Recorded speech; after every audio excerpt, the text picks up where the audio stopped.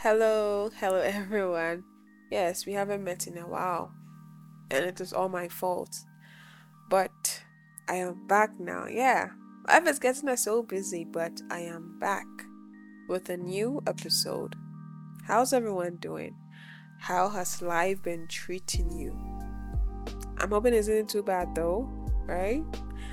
Sorry for starving you on episode, but I'm here today, and today we are learning as we always do. Today's lesson is fibroid. Is it right? Yeah, fibroid. Yeah. We hear so many scary things about fibroid, and growing up, we heard people say how a woman can't have kids because they have fibroid, or how their barrenness was caused by this thing that's in their womb or something. And it sounded so horrifying. And it doesn't help that on Twitter a while, some time ago or recently, there was somebody saying fibroids stemmed from promiscuity. I was so disappointed because this is a man of God, and for you to be able to share impactful knowledge, you decided to go, let me say, the cynic route and share something so untrue. So let's learn today. What is fibroid? We are about to learn that today and get educated on the topic. We'll debunk some myths, learn something new, and erase some perceptions like what the man of God said about it. Have you grabbed your pens and notebooks? Well, you should, because class is in session. So what is fibroid? Fibroids are abnormal growths that develop in or on the uterus. They're abnormal because they're supposed to be there, but they somehow end up there. Yeah. One thing to note is that they aren't cancerous. Yay, right? So we wonder how these come about, but so far there haven't been any answers by scientists or doctors as to why they occur.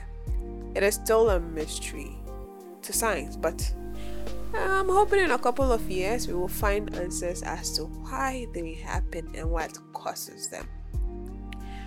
These growths in the uterus are called leiomyomas. Somehow this word just keeps trying to disgrace me. Or myomas for short, yes. And fibroids normally show up when you get to childbearing age. So I think the general misconception that it happens to older people is lie or is false. So one myth debunked. It reminds me of when a lady I knew when I was younger had it. I was baffled because she was so young. Like, when you grow up and you're like some people in the 40s and all of that, and she was like 25. Yeah. So why did she get fibroid? Now we know it isn't for just older people. The moment you're of childbearing age, there's a likelihood of getting fibroid.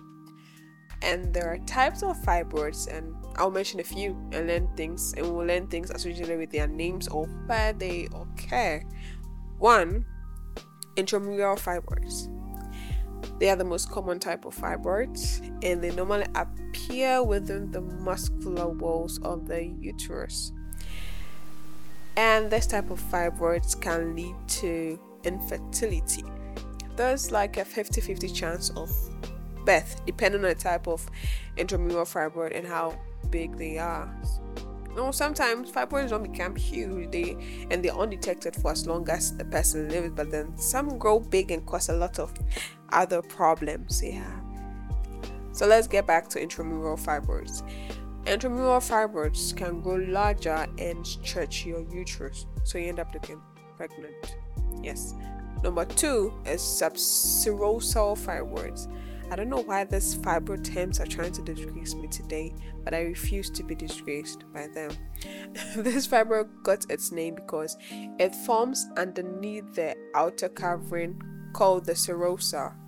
Such a beautiful name. Yes, serosa. Then I think fibroids like to ruin everything beautiful. This fibroid can grow large enough to make one side of the uterus appear larger. So it's like one side of your uterus becomes big and heavy, and you feel like, my God, that's a baby. There's something in there, but it's just this fibroid trying to play a nasty prank on you. And number 3, there's pedunculated fibroids. Damn, these words. Pedunculated fibroids. Pedunculated fibroids are subserosal fibroids that develop a stem, or a slender base to support the tumor. So these ones just decide to grow stems. They decide to be a tree. Just because I'm referring to them as tumors doesn't mean they are cancerous. They are non-cancerous tumors, but they are still tumors, yes. Then number 4, we have submucosal fibroids. Damn, some of the words sound sexy for some words. Yes. Submucosal fibroids are the least common type of fibroids, but what's one thing about least common things? They cause the most problems. And this one right here is one of them. They develop in the middle muscle layer of your uterus. Got this bit. It's called the myometrium. Yeah, I got it right on the first try. Yay, myometrium. These fibroids can cause heavy menstrual bleeding that can lead to low red blood cell count. So basically anemia. Yeah. The last but not the least, yes, we have cervical fibroids. They develop on the cervix, but they're extremely rare, just like the submucosal fibroids. So yeah, that's the types of fibroids that are there. So now let's talk about the symptoms of fibroid. Looking through this made me realize why they keep asking us to see our gynecologist when we have problems, because some of the symptoms cut across. So without the help of your OB/GYN and examination, you won't be able to tell what the problem is. Our symptoms are 1, heavy bleeding within or between periods. Yes, sometimes we have heavy bleeding soaking through 2 or 3 pads or tampons, and we think it's normal, but sometimes it isn't, and you won't be able to tell unless you visit the vagina doctor.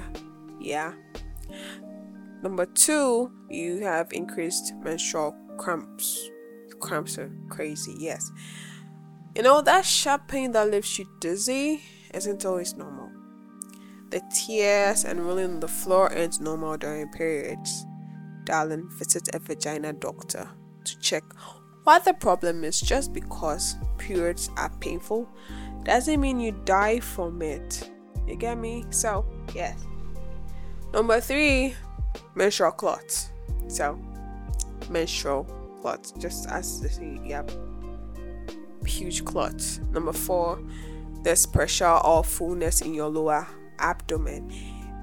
When you feel that you think you're pregnant, but sometimes you are not. If you know you've been safe and all of that, you start feeling that, just see your doctor, your vagina doctor. And we already know why the abdomen will feel full or there's pressure. That's because when the fibroid is large and keeps increasing in size, that's why it will feel full. So number 5 is pain in the pelvis or lower back. So you're not growing old, sweetie. Maybe it's just fibroids. You're not an old cranky lady just yet. Just see the doctor, okay? 6, swelling or enlargement of the abdomen. Yes, that. You think you're pregnant.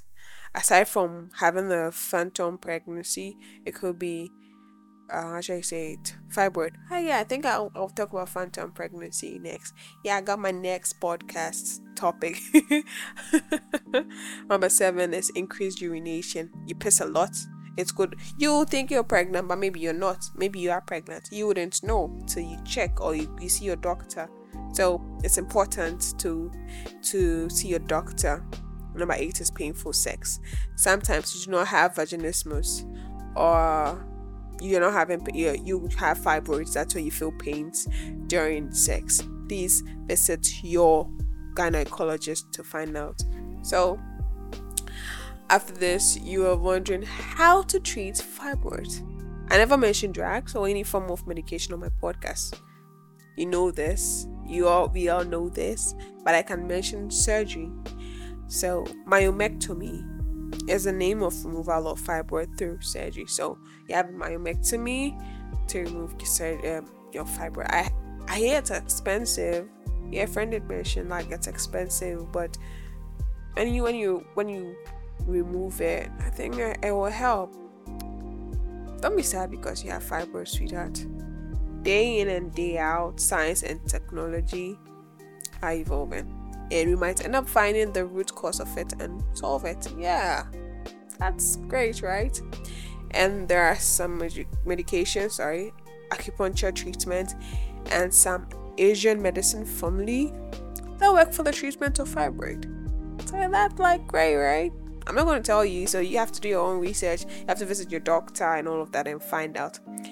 Well, it may not seem like much, but taking care of yourself, eating less high-calorie food, and avoiding meat can help with the management of fibroid. Yeah. Sometimes fibroids don't enlarge, but it will be safer to visit your gynecologist once every 3 months. If once every month seems like a lot of work for you, like yes, but you can visit once every month. But if it seems like too much work, 3 months tops, get a pap smear, a vaginal exam, ensure any pain or discomfort you feel in your genitals. And I wanted to add this, that if you are a black woman, cut across, black woman, African descent, whichever it is, you are more susceptible to a fibroid. Yeah, I'm just throwing that out there. I'm not going to say a fun fact, because it's not a fun fact, but yeah, that's something you should know. Yeah, we've learned about fibroid today. I hope that it will inform our choices, and we will stop calling people witches or mocking them for not having children, because we might not know what's causing the issue, and that fibroid isn't caused by promiscuity. Let's learn to be kinder people and be kinder with our words, because they impact people. Yes, this has been the XOXO podcast with me, of course, Akosia Lefty. Thank you for tuning in and learning with me. Let's strive to do better, be better people, and treat people better to make someone want to stay alive. Be kind. And don't forget to live life, because you are amazing. Well, till next time. And don't forget to follow me on social media. Twitter at Akosia Lefty, Snapchat at Akosia Lefty, Facebook at Akosia Lefty, Instagram at Akosia Lefty with a double Y. And before I sign out, I have a project I'm working on, and everyone's support to be appreciated to make it a reality. I didn't want to share too much information, but yeah, I had information about teenage girls getting abused by their parents, by people. Some are pregnant and find it difficult to navigate life. So a couple of friends and I want to help out and also teach sex education and provide certain support, because it's like this time the sex education isn't really taught, and it's like all the kids are just having sex without any proper education. So yeah, if you want to volunteer and join, you are welcome. Yes, and any form of help and support is welcome. Yeah, thank you. We appreciate every bit of it. Well, till next time, lovely listeners. I think I should find a name for the XXO listener base. What do you think? You post should bring suggestions. I'll be waiting for all the suggestions you guys will have for me. Well, till next time, sweetheart. Bye bye. Love you so much. Bye.